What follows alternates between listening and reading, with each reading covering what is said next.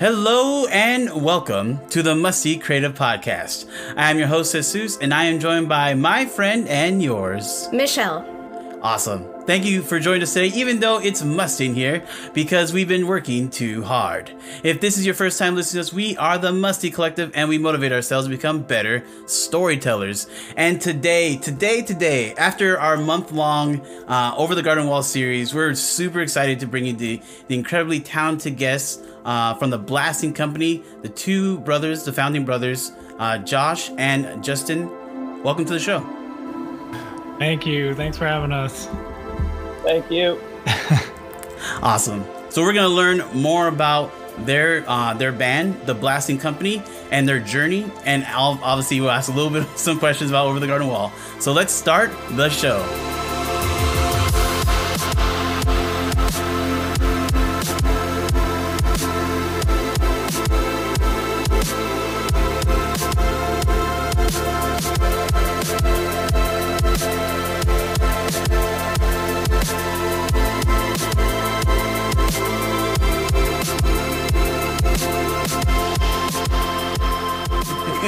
Sorry, it's a little cheesy. I'm sorry.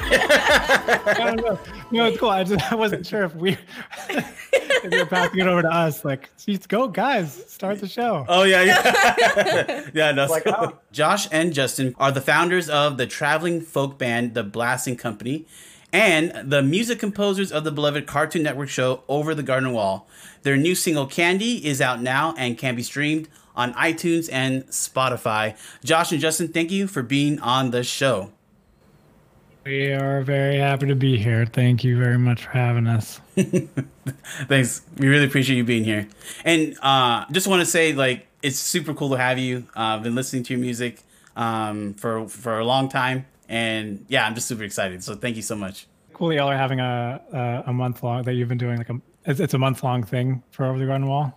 Yeah, we actually just finished it. We did 4 weeks, going really in depth, taking every single episode and also listening to the music along the way, just reacting to the show and what the influence was on us and what we thought about the story and the characters, and sometimes trying to sing along.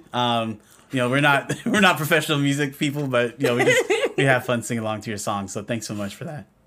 Thank you for. That's cool. Of course. I want to see all these. Yeah, and just as a way of saying thank you for just being so creative and talented, we would like to bestow upon you the honor of giving you the title Musty Creative. Welcome. All right. Yeah, he did. It works. Yeah. Awesome. All right, so for those of our community, we definitely talk about the Blasting Company. But if you still don't know about them, can you explain a little bit about your background? What inspired you to pursue music? Josh, you want to start? The answer is probably different for each of us. I got into music as a kid. There was, I guess, Justin was playing Suzuki cello. I don't know if mom forced you to do that or.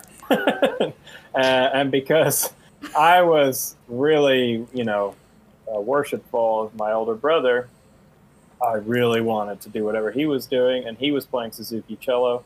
So I took up Suzuki cello, and he was pretty good at it, and I wasn't very good. But he got basically in middle school, I think, quit because he wanted to play soccer, as I remember. Oh, wow. And I didn't get up to when he quit, I quit. He's done. He's done. So my mom tried. Yeah, my mom tried to force me to continue cello because obviously I didn't get the 5 years of it that he got. Mm-hmm. But it had started me on music, and I remember sort of getting into piano as like. See, Mom, like I am practicing music. I'm just not practicing cello. Yeah. And piano was this like escape from life for me. And I think it's still an escape from life for me. And whether that's healthy or not, I don't know. But music is for me one of the few times that I'm really at peace with it. And from my side, all that was true. I did really want to. I remember this. I'm not sure if it's because it's like an implanted memory that my mother told me about, but I do vaguely remember like listening to. It was probably, I think it was NPR when they still had like classical music in the morning, and I'd be being driven to school, and my mother would be listening to classical music, and I would like pantomime the violin, and she was like, and I was 3 years old or 4 years old, and she was like, "Oh, clearly you want to play violin, so let's enroll you in some sort of violin courses." And then when the reality of playing violin and like crooking my neck and my chin over the violin at that age hit me, because I started taking classes, and I saw the cello classes when I showed up for class, like the cello class was going before me. Yeah. And I saw them all sitting there just chilling in a chair with their heads straight and just like relaxed. I was like, oh, that's actually better. So I started playing cello. And then, like Josh said, I quit. And I didn't really get a real desire to play music again until Josh really kind of like his passion for it and him wanting to play was sort of something that we started bonding over, and we started writing songs together that were just like silly songs, and didn't really have an instrument at that. Like I played guitar very poorly, but enough to chunk along, and still kind of had a little bit of cello, but still I wasn't very good at it anymore. But it was just fun. It was like something that we really bonded over, and had gotten so good at music. I was like, oh, now I want to catch up to you and play as good as you. And anyway, I think we had so much fun. I had so much fun, and I'll pass it back to Josh for validation. But it was so much fun to write music together and play music together that at some point we were like, let's just someday go out and travel around and play music together and kind of like see where that gets us. And that was kind of the birth of the band, was this combination of we've always wanted to hang out. We're 5 years apart. We've never really gotten to hang out as young adults, and let's go hang out and travel around a little bit, because that seems fun, and just kind of see where playing music will take us. We're still wondering. 3-year journey of like trying to like do what the other brother's doing, and then like forming this band, and then eventually forming a bigger band. Like how do you find like members of your band? How does that form? Was it just a natural thing, or did you have auditions? Like how did that work out? So imagine. We didn't have any money. There was no gigs. Why would anyone want to audition? It was weird. There's nothing. There's no. Yeah. Like, anyone who wants to join a band with no gigs, no money, come audition for us. It is really weird that anybody ever wanted to join us at all. And I don't know. Of course, we're really grateful for it, but it's still sometimes like, why? How did we meet anybody?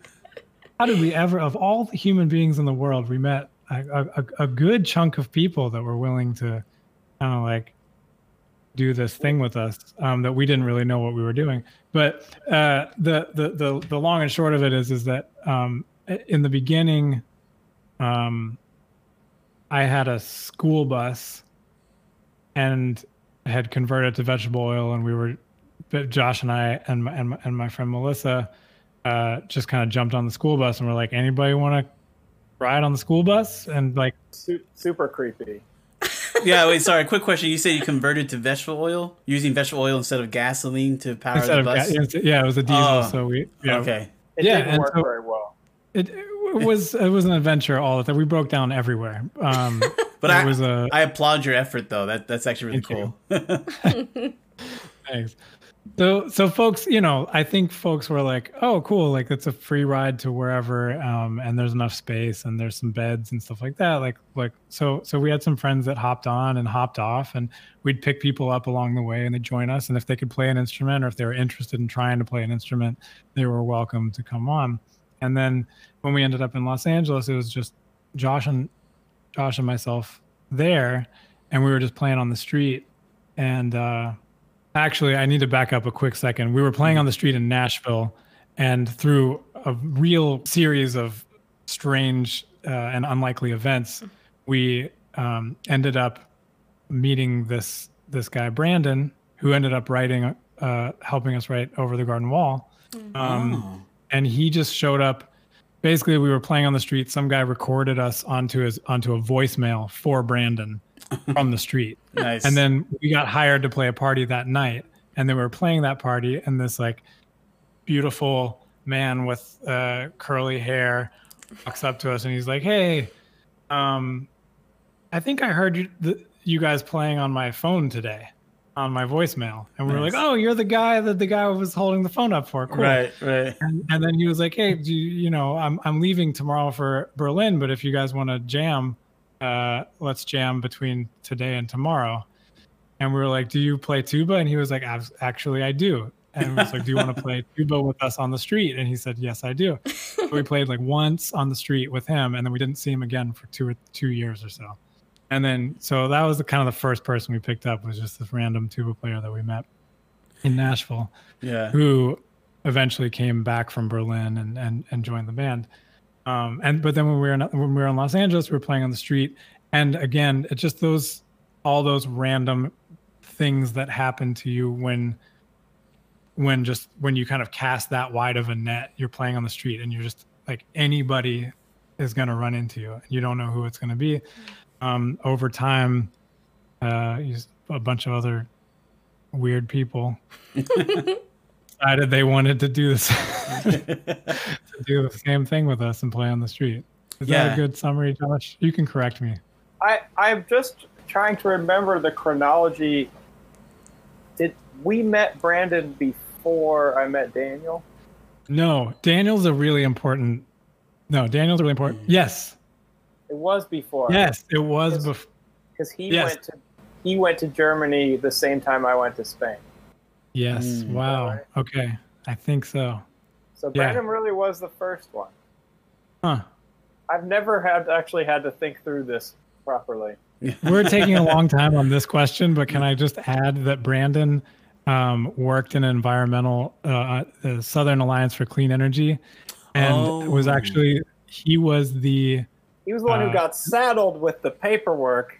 He was the grant writer for the bus conversion, because we were working with an environmental organization in East Tennessee. Right. And they were like, we had this grant money from Greenpeace, and they were like, "Hey, why don't we put some of that money into converting the bus and do it as like a big presentation on Earth Day. On Earth Day, Green Day." Do you have the time to listen to me whine about my point of view? No. This is good. I've never heard this before. I want to know more about this bus. Like, if you guys have pictures or something, that would be really cool. Oh, we got pictures. Yeah, we got pictures.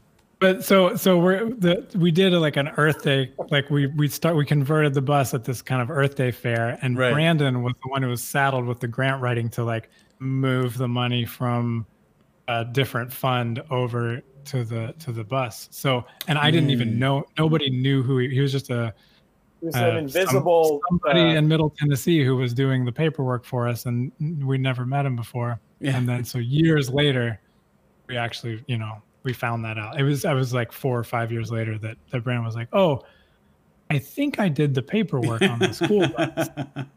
By the way, it was like just mountains and mountains of paperwork he had to do. Did he ever tell you how many pages it was? He said it was a pain. He said it was a pain. I remember that. Yeah. Oh man, no, he has a lot of talents. And that's Brandon. That's sort of just to be like, Brandon is in so many ways the unsung hero of the blasting company. Like, he worked just as much as me and Justin on Over the Garden Wall. Yeah, you'll see his name on all the sheet music and everywhere. And Justin and I are sitting here just basking in the glory. And Brandon's just writing. Not only did he do all the like, paperwork, doing work. Like, he's just doing all the work. Not only did and he, then me and Justin just like we're the best. Yeah. Well, hey, shout out to Brandon if you're listening or watching, man. Thank you. He's living his best life in the Netherlands right now, so he's having a great time, bro. all the love. Nice.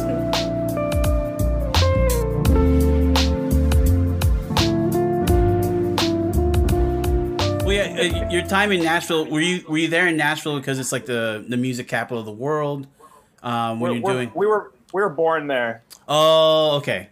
Wow. Okay, so music no was choice. a part. No choice. Okay. And then I see in your bio the word, is it busking? Where you Busking. Okay, can you explain that to the everyday person? I've never heard that term before. It's just playing on the street, just begging, but with music. Oh, okay. You know, it's like almost just panhandling, but you playing an instrument. Right. All right. But it's Glorified panhandling. because I feel like those people like we just visited London last year for the first time. We saw like random piano players in the subway and things like that, and those people kind of add like this musical tone to your life, especially within a city with all the street sounds. And that kind of reminds me with your style of music, what kind of vibe would you say you were trying to create for people as they were passing by or standing to listen for a song or two? That's a good question. I really like it when we would set up somewhere that you're not really expecting there to be a band exactly. Like some places you set up, for instance, the Santa Monica 3rd Street Promenade. Yeah. Like, there's going to be buskers there, and they're part of it's highly regulated, and there's time slots, and it's part of the deal. I'm going there's going to be street performers. Right. And also Las Ramblas in Barcelona. There's a few places like that are buskers places. But I really like setting up somewhere where there's people, obviously, because you need people, but they wouldn't necessarily see music there, and they can sort of be pleasant. Oh, wow, look at this. Yeah. This is really cool. I remember, recently we were in Portugal with the band, and I brought my son along it was a very small, short tour. And we were walking through some street in Portugal, and like suddenly there was a full Mexican mariachi band just set up, in the street. Okay. And we're you see that once in a while in LA, but Portugal. We were not expecting it in Portugal, and we were just so overjoyed to see. It was like we were a little homesick, and my son was, this is amazing, and we just.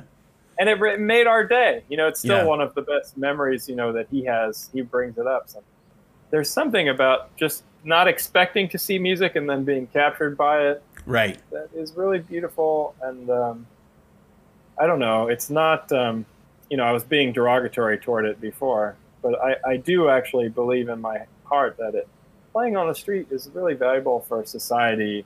Mm-hmm. Where, to have music just not necessarily be like you need to know who's playing, and you got to make a reservation, and you got to pay some money before, and you got to take your seat, buy some popcorn, and sit down and listen to it. That's a lot of steps.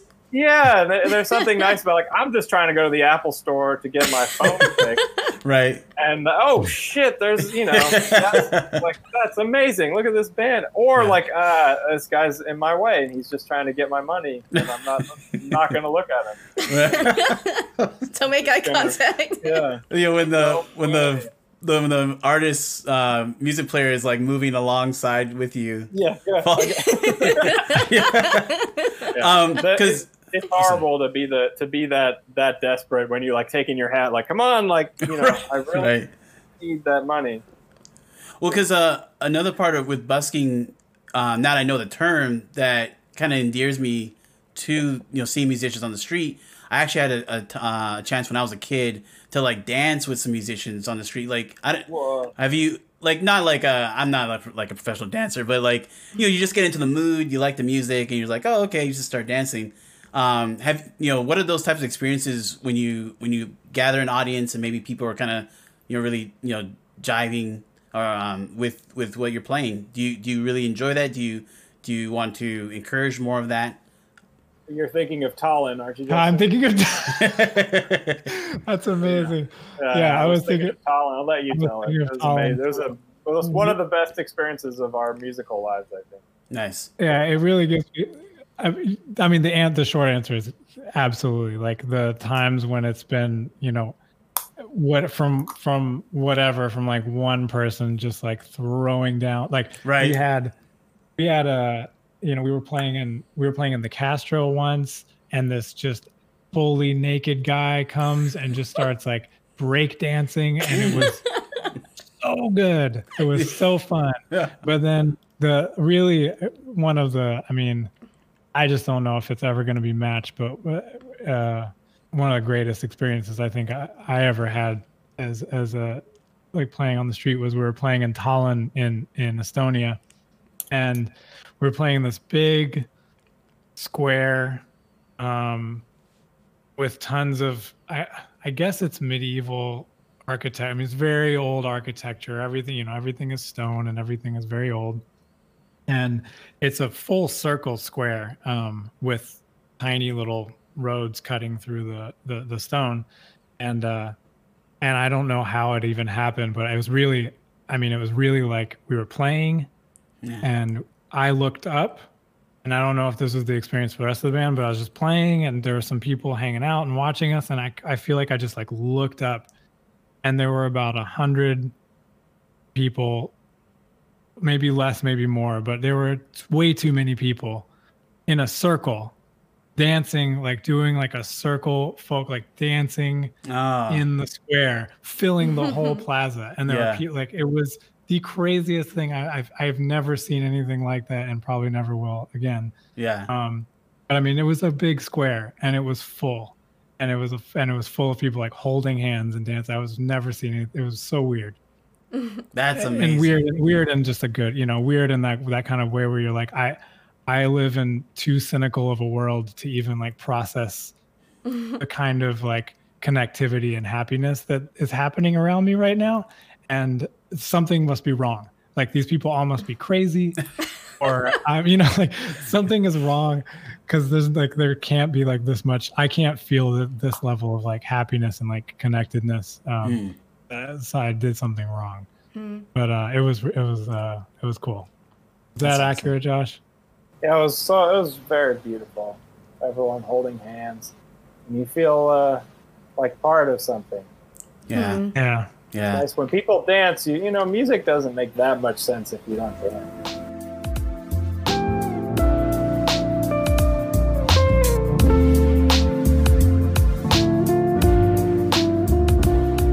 I was wondering too, because I was thinking about all the places that you've been to. You've traveled to a bunch of different countries. How has that really influenced your music?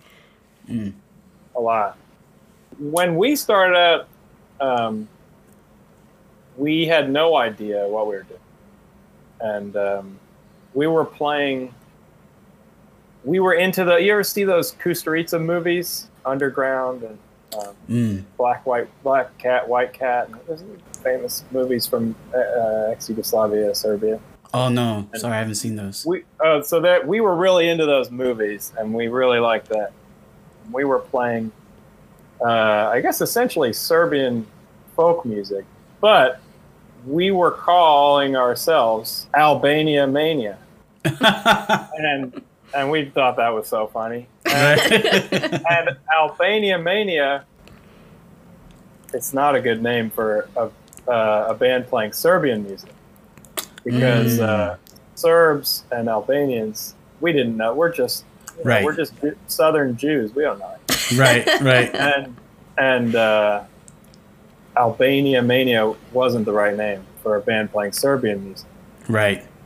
We love Albanian music too, now that we've been there and we know about it, and we loved Serbian music also. Obviously, we still love it. And we were in Savannah, Georgia. Our bus had broken down again, and we were stuck there, and and we were playing out on the Riverwalk there, Serbian music, with a sign that said Albania Mania. Mercy. Not very good. Not very good. And so this guy comes up to us, an older gentleman, who we found out later was a professor of art, I think, of sculpture at SCAD, the Savannah College of Art and Design. And he was also a Serb. And he was like, hey, you guys, I realize that you're Americans, and, you know, Mercy.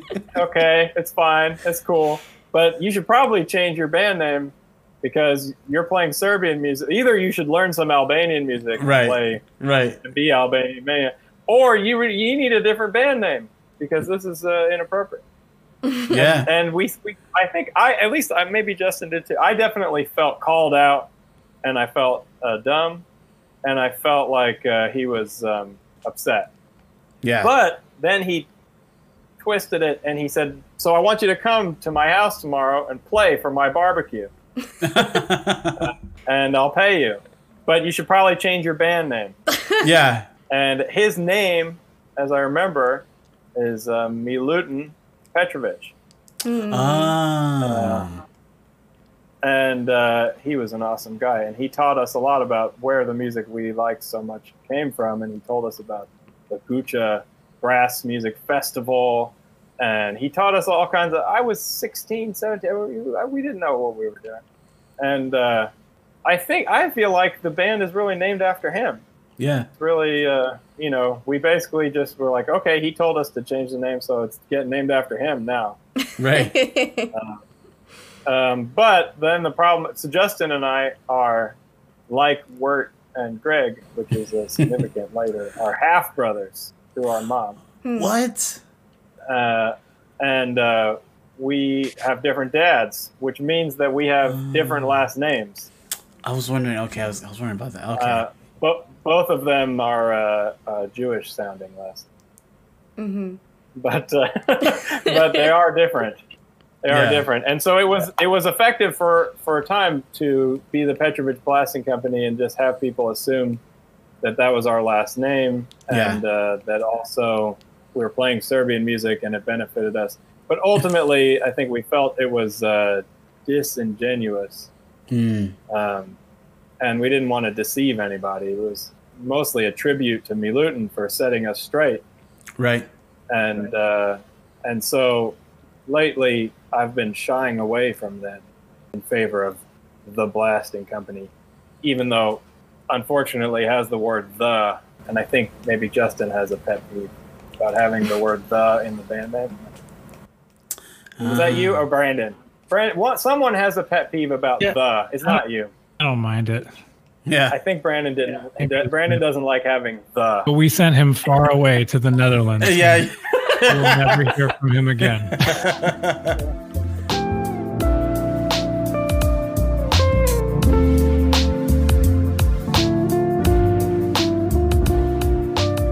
We were playing music a lot on the street, and we were selling this handmade CDs of the one the history of public relations that you can still get on Bandcamp. Nice. It's a live recording, you know. It's okay, and we were selling that, and Patrick McHale received a copy from one of the writers of Over the Garden Wall, Amaria Lavari. Awesome, and she basically said, "Check out this band. Maybe it would work for the pilot we're working on for Cartoon Network, because he was working on Adventure Time for a while, and then he was basically making this pilot for his own show to pitch to Cartoon Network, and he reached out to us and said, "Are you interested at all in scoring this show?" And we had done, I think we did some songs for a Cher movie called Burlesque. We played some background music for that, and I believe there was a Seth Rogen movie that licensed one of our songs. Jason Segel. Jason Segel. They're related a little bit. So those names. Anyway, they had licensed one of our songs for a movie, so we had a little bit like we kind of like were able to pad our resume a little bit. Like, yeah, we know about that. We know that. Right. Mm-hmm.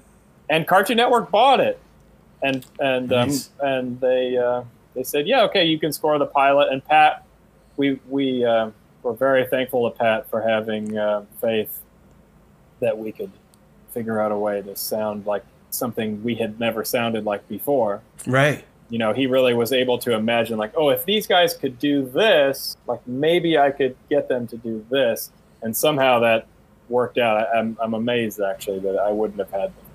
We did the pilot, and it worked out, and it got picked up for the miniseries, and then that set us into this world of at least thinking of ourselves as TV and film composers. And then he helped us land another job with a show called Costume Quest, which was for Amazon, and we got to work with one of the creators of The Adventures of Pete and Pete. Oh, yeah, I do. And so that, you know, then we started thinking, we are composers for film and TV, and we started working on commercials. Well, you know, speaking of Over the Garden Wall and that wonderful process of getting involved with Pat, you know, can you talk about, like, you know, him coming to you and saying, oh, this is the story. You have these two brothers. They go into this like very weird land, have this autumn Halloween feeling to it. How do you take that and then interpret, you know, that into a series of songs that then become like the musical language of Over the Garden Wall? I think we have to give a lot of credit to Pat there, because he really, I think the quality of a good director maybe is like knowing at the very least knowing when something doesn't fit in your world. You know, and he imagined this whole universe, and we would in some ways we were shooting in the dark. You know, we're like, oh, here's a song, like how about this? Yeah. And I think he had this ability to like sit with it and say like, yes, this, even though I wasn't imagining this exactly, it fits in this world, or like I like this but it doesn't fit in the world. Yeah. And so in a sense, he really was, you know, just in the fact of saying, yes, this is a good direction, no, this is a bad direction, he was really setting the tone of his universe in every place, you know, not just music, but the animation and background illustrations and the voice acting, and everywhere he's sitting and considering and saying, this fits, no, this doesn't, this is not right. And so I think a lot of it has to do with his having a very well-defined imaginary universe in his mind. For us, it was mostly about trying to get inside of his mind and be able to intuit what would be right. You know, basically to absorb his universe from him, because he's already got it in here. Yeah. And then you have to somehow like accept, you know, telepathically or however this knowledge and get it in here. And then it's like, once you're in there, you also have the superpower of like, yes, this chord feels good, and this melody that doesn't work for this world. You know, that would never happen in the unknown. Yeah. And this feels like it would. And I think that sense is something that you become really familiar with the vision, with the director's vision, what they think, what the world, you know, you're trying to bring something that's just in somebody's brain to be real. I feel like also it's worth shouting out Levon Jahanian and Nick Cross and like the art direction team too, because when we first got, you know, when he kind of sent us the pitch Bible, or like the you know, initial kind of sketch of what he wanted, there he did already have a lot of the background paintings, like a couple of ideas of background paintings. Nice. And it already sort of, in the same way that, you know, I guess a lot of people who watch the show or listen, I mean, even ourselves, you know, it's kind of become this it's an autumnal thing or whatever, it's like come October, like that's a pretty good time to listen to music because the leaves are falling and stuff like that, right? And that wasn't just because we did it, like that was from the beginning. When you saw for like Nick Cross's first paintings, you're sort of like, oh, okay, I already sort of get the language that they want, the musical language that they probably want in this, and you know what I mean. So it really set us in the right direction, just like in terms of just feeling it. And I think for whatever reason that Pat came into it with blind faith in us, some of that was justified in the sense that we did have he must have gleaned it from the album or whatever, but we did have a common language when we were speaking about music. Sometimes he would come with reference tracks or something like that. Yeah. And we would hear the reference track with the song. We'd be like, first of all, I know who that artist is. We model ourselves after that. But, like one example would be like Tom Waits. Like he'd come with a reference track of Tom Waits and we'd be like, well, duh. Yeah. I mean, we would have done that too. Right. So, like we did have a common language from the get-go that was like, okay, we're kind of like, we're all sort of aiming into the same thing. And if we do shoot in the dark and we miss, then he can kind of rein us back in. Or, and I think that was the reason that, it worked in the other direction too, where we would shoot in the dark and we'd be way off, but Pat would be like, well, actually that's, that works. But I do remember when I saw the first paintings, I was like, oh, I feel like this seemed like a super daunting task, but I actually feel like we might be able to pull it off. Yeah. If this is the kind of feeling that they want to give us, Yeah, it feels like a perfect fit because, usually, you see these movies or these shows, they have like the 100 piece orchestra, like a John Williams type of score, or you do something more like electronica, but you don't usually see a cartoon show have this type of music or an animated program have this type of music, and it was so fresh, to be quite honest. So hats off to you, hats off to Pat and the artist team. It was really great to, when I first heard that first like sound, I think it's a violin kind of introing the beginning of the show before Wirt and Greg show up in the first scene. It's amazing. So, thank you for all that. I think it really exposes a new generation of kids to that kind of music because I feel like a lot of them are hearing just like the top 40 kind of stuff, so they're not really getting exposed to it, but just having it in this form of like this really funny, creepy Cartoon Network show, I think it's really, I guess, broadened the musical landscape of these kids. So I think it's really cool that all of you got together and were able to collaborate and make something that, even though it sounds old-fashioned, it feels new and fresh. So that was really awesome. Yeah. Did you expect for, do you get any hints that this could blow up and create such a loyal fan base? Like every fall, we're seeing on Twitter, oh, time to watch Over the Garden Wall, time to listen to the Blasting Company, that kind of the love that you see. When we were making it, I remember just dreaming that we would get a DVD of it. My dream was like, this is so hard. We're working so much harder than we should be on a Cartoon Network. Like I remember thinking, like, are the other composers working this hard on these shows? And like for Dexter's Laboratory, I mean, I know that actually I like that Dexter's Laboratory. Yeah, I like it too, but I'm like wondering, like, are they like doing all-nighters every night? And like we were just killing ourselves. I mean, I still say like we probably lost 5 years of our lives in that period when we were working. There's so much. My vice is candy. I'm a late night candy eater. Yep, same. Milkshakes? And I'm lactose intolerant, so I really shouldn't eat too much milkshakes, but I do some. Yeah. To everyone's detriment. But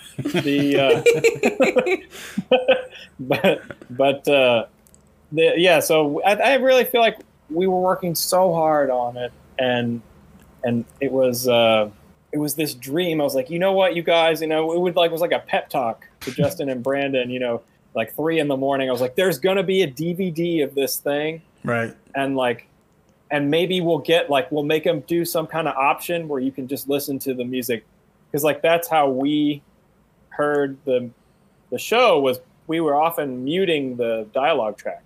And just like we were just watching these beautiful images and we had the music, and we're like, and it was so nice and sort of like slow and kind of like Bambi, the beginning of Bambi is like there's no dialogue for so long, right? And it's so beautiful animation, and that's how Over the Garden Wall looked to us a lot of the time. And like we were the dream was like, there's gonna be even though Cartoon Network never makes DVDs of anything, like they're gonna make a DVD of this, and there's gonna be like a composer soundtrack option. And I think that was sort of the biggest holy grail of like what we could achieve on the show. And when it happened, we were just so happy. Like, people are going to be able to turn on just the music on this thing. And then Elijah Wood, I think, pulled strings with Mondo Tees, a record label, Mondo Records, and was able to get this tape, the For Sarah tape, made. And he actually came. Elijah Wood came into our little studio in Glassell Park, and we recorded on these tape machines this like poetry tape. And I remember thinking wow, this is like way bigger than we ever thought it could be. And then we got to release the soundtrack on vinyl, and we had to like go deep into, like, we never planned on releasing a soundtrack, so there's all these unfinished songs. Patient is the Night, I remember, there was no ending. It was just like that little scene in the show. There wasn't a song. It just ended, because like there was dialogue after that, so we didn't care. Over. And so we had to like go back into the sessions, like, well, this needs like an ending now, because we never imagined that it would be quite so popular. But I did know. I mean, we all knew that we were working way harder than normal, and not only us, like everyone on the show. Pat was doing crazy all-nighters. Nick Cross was doing way over. I don't know what he got paid, but it was not enough for what he did.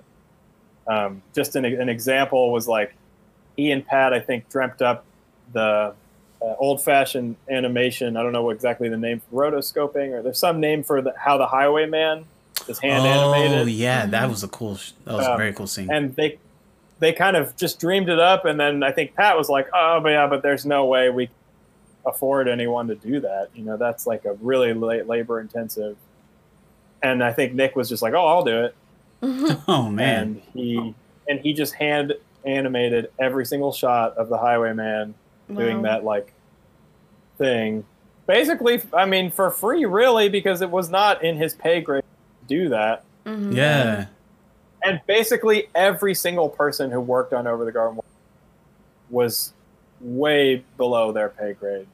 And just really putting in a lot of effort. And it helped a lot that it was only 10 episodes, because I think if it had been any longer, everyone would have died. See, but I'm glad you're saying this, because sometimes as fans, we're greedy. I'm not gonna lie, I'm greedy. I want more. Give me more content. You wanted them to die. No, I don't want them to die. but I like, this is good. Do we need to know these stories? So yeah. I mean, it's just the only way stuff. I'll just paraphrase an Ira Glass interview that he says. Everything wants to be bad. All art wants naturally to be bad and boring and just bad. And you have to constantly like prop it up, like it's just the ceiling's falling everywhere, and everything is like, you're just trying. Oh, please, like don't be bad. Oh, it's here now. Now it's here bad because I was propping it up over there. And the only way for anything to be good is for like everyone who's working on a thing basically to be extremely cognizant of trying not to be bad. And it's really a pain. It's a pain in the butt, and I don't even know. I mean, I think rewatching Over the Garden Wall with Pat now would probably be embarrassing. I mean, I think at least musically, I would be like, oh, I can't believe that guy's in there. I haven't rewatched it in a while, and I'm afraid. So it's not easy to make anything good. I don't know if it's possible. That's true. That is very true. At the beginning, when he was kind of dreaming up, when we were working on the pilot, and I knew he had Elijah Wood attached, and so that was already like this amazing. How did you get Elijah Wood to do this? But I remember, being, I think, at a bagel joint one time with him, and him being like, and then, we'll try and get John Cleese, and we'll try and get like Tim Curry. And I was like, what? Like, you're not going to get John Cleese and Tim Curry? How does he get these? How did he get these people? That's what I'm trying to figure out too. He has connections or something. No, he just called them. Wow. It was not. There was nothing special about it. He's very. I mean, he had a beautiful pitch Bible. He's a very good artist, and he had a very strong concept. And it's beautiful. The pitch was very beautiful, and I was enchanted the first time he sent the first email. There was some artwork in there, and I was like, "Oh, this is incredible! I want to dedicate my life to this guy." Well, one of my favorite songs from the whole Over the Garden Wall album is, "The Fight Is Over," and it's not super long, but it just invokes the sense of wonder, kind of nostalgia for me. It feels like I'm being transported back to an earlier time, like late 80s, 90s, kind of just like rock music, but it also feels like just a complete departure from everything else that I've heard so far in the music. Like what was that process like to set that tone, set that mood for when you're creating that song? Justin wrote that. Justin writes all the lyrics of everything. Really? Oh, that's awesome. Pat wrote. Yeah, Justin is the lyric. Pat did write most of those. I think I wrote some suggested lyrics, and then he came back and was like, no, I want it to be about this, and then he rewrote the lyrics. It was a back and forth over that. But I believe it's pretty closely related to a T-Rex. That was one of the ones where he was like, because I feel like that one, like that whole episode, but in particular the music that was at the kids' party and like that opener, it's all, we're now in this is the music that like we're nerds out over. This is the music that inspires Wirt, which was, in a lot of the real world. Yeah, which is the real world, and in a lot of ways like mirrored the music that like inspired Pat when he was growing up, or the music that inspired me when I was growing up, and stuff like that.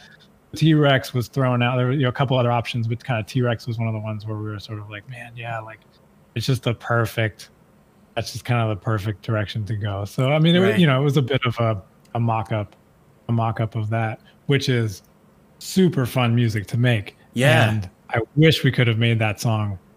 I wish we had time to make that whole song or a whole band for that, for that genre, because that was really fun. And this is the greedy fan part of me, but yes, I would love a 3, 4, 5 minute version of that song. Maybe do like a Rush style music video to go along with it, or like I wanted that solo to keep going. It's not out of the question to make more 70s kind of T-Rex music. We could probably make that happen. I know I do, but it's a tall order. Yeah, I mean, if we got to do a Kickstarter, let me know. We'll definitely publish it. We did the experiment with Tiny Star, trying to make more of some episode 9 music. I'm not sure it's been what everyone wanted us. I'm wondering if we should just focus our efforts on like what people want us to do. But in another argument, you guys want us to do this, and you're. I really want to make. I like rock and roll a lot. Yeah, no, it felt so good just to listen to it. I've repeated that song just put it on loop multiple times. And yeah, that's It's also Pat's vocal. Yeah, I wanted to ask about that. Yeah, so that's him singing. That's Pat singing. Yeah. Wow.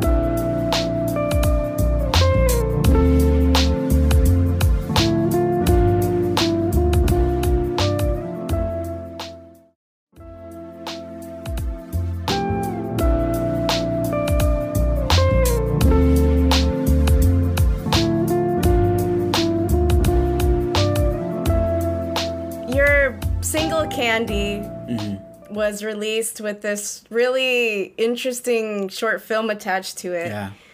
So I was wondering if that was a specific story that you were drawing from for the music video and also the lyrics, or is that a collection of different stories? How did you create the song Candy? It was one of those like backlogged pieces. I had written it like years ago, and we'd tried playing it in various configurations at live shows and stuff like that, but it never really was finished, and it wasn't really sure of the direction. It's kind of like an amalgam of a couple different stories, and like one story was just the feeling when I was a kid. I was playing hide and go seek, and it was like one of my first crushes that I'd ever had, and I was playing hide and go seek. No, I was playing sardines. So like one person goes and hides, and then if the other person finds that person, they have to hide with them. And then if the other person finds that person, so everyone's looking for one person, and then you have to like hide with that person. And I remember I think I was hiding, and the girl I had a crush on found me, and I was hiding on the side of a couch, which is not a very good hiding spot, but no one was finding us. Oh. And so the two of us are just like crouched on like by the side of this couch, and we're just like hold up. And I just remember like just the weird, the dumb energy of just like having that kind of like electricity of like and the whole world just sort of condenses to this one singular focal point, which is just like, oh my God, oh my God, oh my God, oh my God, oh my God. Right. And that's it. That's your whole entire world, is that feeling. Yeah. And so I think I kind of started writing it from that. Like, what if you just put those kids in a really messed up situation and they're having that same focal point, but they're, kind of, and I sort of like, that's really interesting. So the song was kind of starting to get like fleshed out through that. And then I remember meeting kids, people my age now, but who grew up, during the war in Yugoslavia, the civil war there. And during a lot of the bombing, particularly, and this was mostly kids friends of mine that are from like Belgrade and stuff like that. And they were kids, they were young. They were obviously like, to the extent that they knew what was going on, anti-war, because it was screwing up everything, and it was terrible, but also they were young. They were like 13, 14. Yeah. And when the U.S. would be flying and NATO would be flying, doing bombing raids over Belgrade, they were decimated. It was one of the worst bombing campaigns in history, know. And these kids, they would go out of their house and they go to like the nightclubs. Because that was like one of the safest places you could go. You go out of your apartment building, where you live on the 8th floor, and you're very close to the bombs, and you go underground to like a club and you hang out. Damn. And I just remember being like, oh my God, they had that weird feeling that was happening, and that was kind of like trying to like go for in the song, where it's like everything is terrible around you. Everything is totally messed up, but you're with your crush underground, right, while everything is getting destroyed around you. You're with, and it's like, and you're lucky enough to be living for now, and you're young enough to be like, your entire focus is just on this little experience, and your world just barely is able to conceive or extend at all beyond that and stuff like that. And how tragic, but how weirdly beautiful. And, there's like just so many kind of things wrapped up in it. And when we were, Josh and I were playing a show, and we ran into this but we had somehow like gotten that song onto a bootleg CD, and some people had heard the not one of our bootleg CDs that we would like make copy off of our computers and sell, and wrapped up in like paper that we printed at Kinko's or something. And so, but this one band that we were big fans of, they would like we met them, and the woman, it's La Santa Cecilia, and the lead singer Marisol comes up and she was like, and we met. I was like, "Hey, I'm Justin." And she's like, "Oh, I know who you guys are. I really like your song Candy." And I was like, "Whoa, where did you find that song? It's not a finished song. It doesn't belong out there. Yeah, that's crazy." But it's kind of like seeded the feeling like maybe we should just take a shot at like finishing the song and see if it's a good enough song to release. Yeah. So yeah, kind of been revisiting it and talking about it. I mean, it just sort of couched it in a way it was like a vague Civil War reference, but also in terms of our own experience, like growing up in the South and growing up in the United States, obviously like the Civil War is one that we know about, and it's one that like when you're making a reference to something that's hideous and heinous that's happening all around people, you catch that reference quickly and you understand that they're couched in this thing that is like awful and full of like you just understand the cultural reference better than say if we to be like, set it in Belgrade or something like that. I mean, it's like for us as Americans, it's much closer, and it's things that we have to deal with and unpack ourselves. Right. And so sort of couching that idea of like what is happening. I don't know. And I think we kind of all agree in America, I hope, that the South was wrong. Yes. South, yeah. We all agree that was an evil, sort of the evil empire of that time. Right. But then, it's also like even when you're righteous and you're doing like the right thing and we're taking down this evil empire. Right. There's still, it's like, when you blow up the Death Star in Star Wars. Right. They're still like, man, there's all these like guys who just like they just do the computers on the Death Star. Yeah, they're not Darth Vader. They're just like the guy that the IT guy. It's just like it's just some guy doing IT. Like, did he deserve to die? Or the lunch lady, or children, lunch lady on the Death Star, children who haven't had time to like form a moral consideration of the world. Period.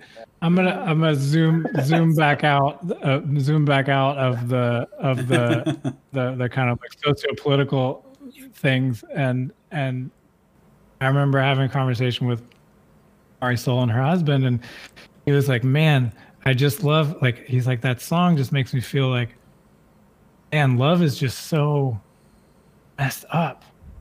Like love just messes you up, it's like war." Yeah. And I was like, or something like that. I was like, huh. Yeah. Like, and all of the time like I had spent like trying, because also there's questions like does the song need to be written about the Civil War? Does it need to be written about these characters? And so like it's not necessary that they like be couched in that thing, but it's sort of like the song had kind of gone in that direction, and I was like, in some ways you just sort of let something go and you just sort of hope like, does this make sense? Does this like work? Yeah. And I'm always curious, and I'm always like, I mean, there've been some folks who've commented and offered great criticisms of it and stuff like that. But I did find that some people really had it like outside of the metaphoric kind of context, was just sort of like, man, maybe more in the metaphor, where just sort of like, man, it's just like these, love is just like rips you apart. Love just like destroys you. And I was like, that's kind of true too. So anyway, at some point after we'd recorded the song, I was, thinking of, I did want to do a music video of some sorts, and then just kind of came up with that, the story that's there. And we found there was a kid who made I'm just going to go back to like how it came about, but there was a kid who was about to start school at Cal Arts named Peter Foltz, and Pat had sent us a fan video that he had made of, I don't know if it's called a fan, but he had made a video of Old Black Train, which is the song from episode 9. Right. and it was really pretty. Yeah. And I had already kind of come up with the concept of the music video and had made a few like really bad sketches. I'm not a drawer or anything like that. So, and I was just like, maybe, I don't know, like maybe I'll just see if this guy wants it. I feel like the animation is there, like he's kind of has the right sort of aesthetic for it. Yeah. So I just sent him a cold email and was like, I don't know who you are, or what you do, but I really liked the music video you made, or the video you made, and would you be interested in doing and working together? And it was super cool, and I loved it. Like, I mean, I've said this before, but like he knew his price, which to me was like one of the things I was most worried about, because having worked on Over the Garden Wall and worked with,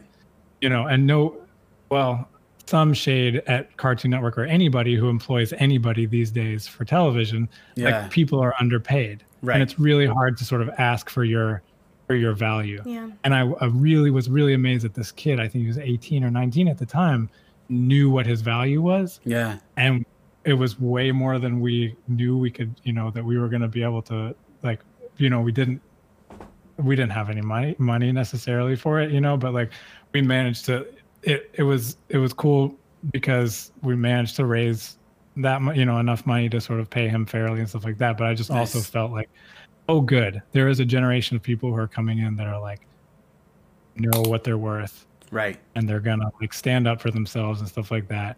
And if we're going to create a tiny microeconomy of occasionally releasing music videos, I really want that economy to be like a small version of what like should be fair, like what should be, you know what I mean? So great to work with. Yeah. Knew exactly where to take it. So. The animation speaks like so many things to it, like with the two cannonballs like kind of zipping around, and then when they land on that house finally with the two kids, they're starting to hold hands and things like that with the one candlelight. I mean, it's great. It's very moving. It's a different type of like animation that I don't usually see, but it still hit those messages of what the song was trying to say. Not to go too far into the war thing like we before, but I did want to ask. I think there's a line in the song about like a young man going off to war and dying. That kind of, I guess that kind of theme or ethos of war, like war is hell and things like that. Kind of going back to what you were saying earlier with talking with people about Yugoslavia and their civil war and dropping the bombs on Belgrade. It's interesting because you went to the Civil War, the American Civil War, but it still feels relevant when I watched the song, when I listened to the song. Why do you think it feels relevant? Is it just because people are continuously saying anti-war? We don't want to have any more war? Is it just relevant because of the political climate, or just to remind people again, don't repeat history? Let's find ways to have peaceful resolution. Why do you think it's still relevant, that those kind of messages? There's like a whole Dostoevsky argument about children. I don't know if you've heard this thing, but it's worth looking up, about returning your ticket. It's like this idea of like faith in God and things like that. That's like versus the idea that like children just like needlessly die, right? And like that's a really rich area of debate, whether it's religious or whether it's like about like basically what is the cost, like what is the cost of society, what is the cost of religion, what is the cost, like if a kid because, and so essentially like them going down into the thing and having this like super focus. And in a way, like to me, like it was funny a little bit, because like the world is crashing down around them, but that boy is like hyper focused on just like how giddy and everything. Just like, I can't, it's just like, he's like, is she going to hold my hand? Is she going to hold my hand? Right. All he wants to know, the world is fucking ending around him. Parents are dead. Everything is terrible. And all he wants to know is like, is her knee going to touch my knee? Right. Like, right. And I think, for whatever philosophical thing I may have to offer in my short lifetime, like there is this like hope that like people, I think one of the failures of growing up is that our hierarchy of needs starts to supplant, those needs of like human connection get lower and lower, and some other need gets like replaced on it. But like if we were in so it's just a small reminder that like that's still really like high up on the priority. Like the world is ending around you, and it will most likely not end around you if you just remember how nice it is to have a human connection for a second. Right. It most likely won't end if you remember that like the person standing in front of you is like someone who makes you giddy and excited and electrified because you're having like a connection. But we just like keep moving that down in terms of, and you know, and again, like the kind of, again, on the point that Josh was making, you know, you either dehumanize that other person or you just put 60 other needs on top of them, money and, you know, whatever and stuff like that. And so, you know, while they're the victims of all of our stupidity, being the adults making the decisions around them and getting into the fights around them, they're also sort of the key to us remembering like who we are. Yeah. The pre-moral us who haven't like made our moral decisions and who just idolize everything that's like happening around us right in front of our eyes, you know.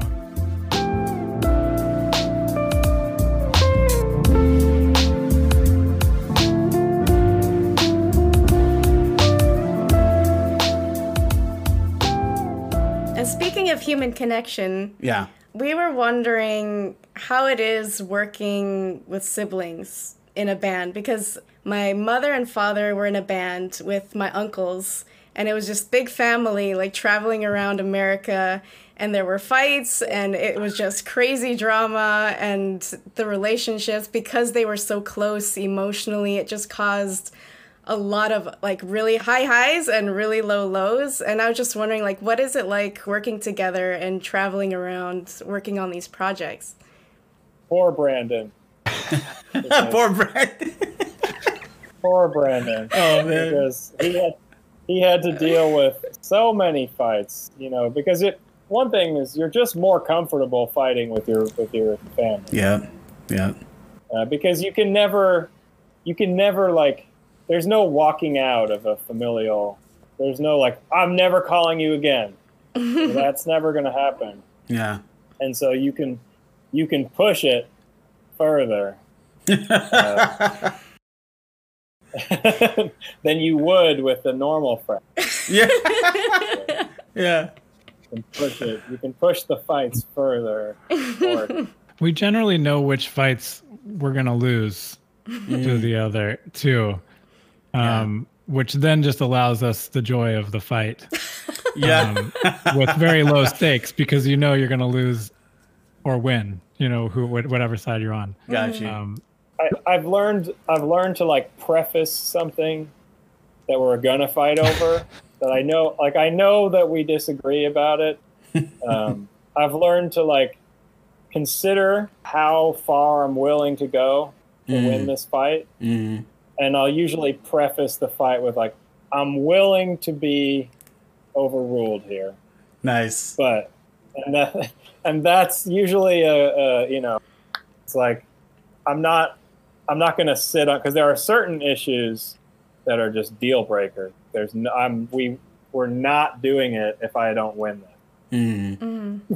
And that, you know, just that stubborn younger brother, like, I am sitting on this thing until I get my way. Oh man, Greg and Wirt. Yeah. We definitely have some similarities. Greg and Wirt. But I would say in general, pretty much on the same page on all the most important stuff. Yeah. And I think the main thing is that like and I'm not just being performative with this, but like, you know, I don't get a chance to say this to Josh face to face either. But like, I look forward to like every time we're working on something together, like just a little bit of validation, you know, just like a little bit of like, hey, I came up with this idea. Like, do you want to, you know, you want to, you know, like it's like, as long as like, so that's pretty much for me, kept me from doing the things that, you know, try to go be a lawyer or a doctor or something like that, is the thing that keeps like reining me back in or reeling me back in, is just like, I really love that. I really love getting to do that. And that's who I get to do it with. So that's cool. That's the job. I definitely, when you have someone who doesn't mind telling you that your idea was bad. And I think Justin and I also have, in some sense, aesthetically very similar taste, but in other ways, very different. Sometimes we're on we're looking at the same thing from a totally different place. I remember one time when we were young, we were traveling together on the bus, we said, we need to work with each other because if we do this alone, we'll destroy it. If I were to try and have a musical career by myself, I would destroy it. I remember the conversation in the Greek restaurant where we just agreed, let's just do it together because at least if it's together, at least for the other one's sake, it's worth continuing the thing. Is there a Twitter handler, Twitter handle or Instagram handle that people should follow, or a website? Yeah, all of blastingcompany.com has all that stuff. Yeah, all of it's pretty easy. It's all Blasting Company. So nice, very cool. We got it. We got the name. We got the before anyone else did. Before I was gonna ask because sometimes there's those .com sitters or what are they called? Yeah, no, we were first. 99 cents. We're first to it. Ah, nice, very nice. Actually, I forgot to ask. What's the Blasting Company? What's that part? Because you talk about the Petrovich part, but what's the Blasting Company part? We He's like, no. I'm gonna talk. It's we used to, they're like, we used to swim in quarries and stuff like that around here, and they're all made by blasting companies. They're just made people blast rock and they get slate or they get coal, and there's a lot of that around here, and so okay, and then it just it's also it's a brass band. It's a brass band, yeah. So it just kind of fit. It was a little bit of home stuff and a little bit of what the sound is, and we're usually the loudest band on. Yeah. No, I could definitely compared to the solo violinist or something. Right. You show up with 2 trumpets and a trombone and a tuba and a drum. Yeah. The Blasting Company, really loud. A little self-deprecation, a little bit of representing Tennessee. Mountaintop removal. all the awful things that we do.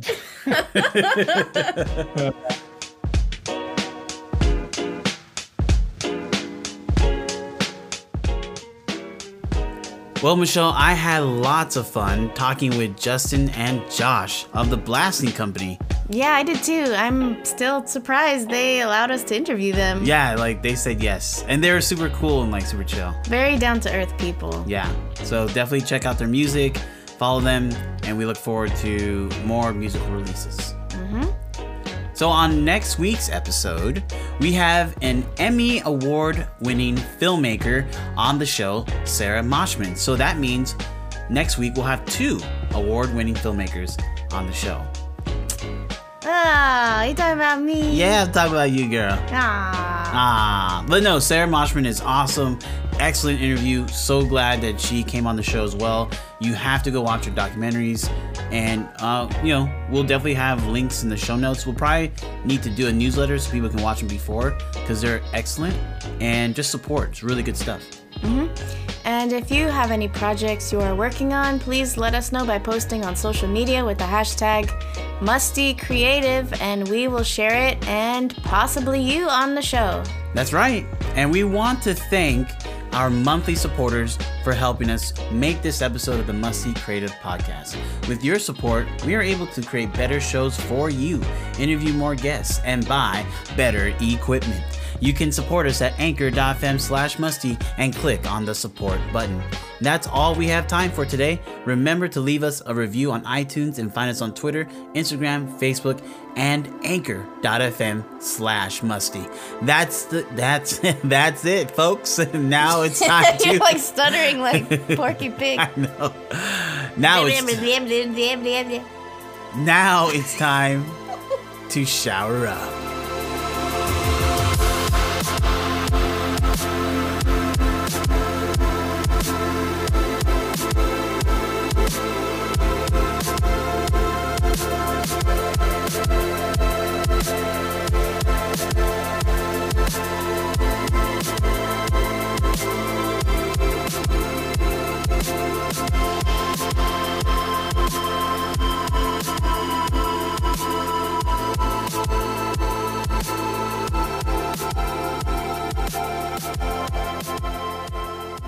gives them a satisfaction they couldn't get any other way.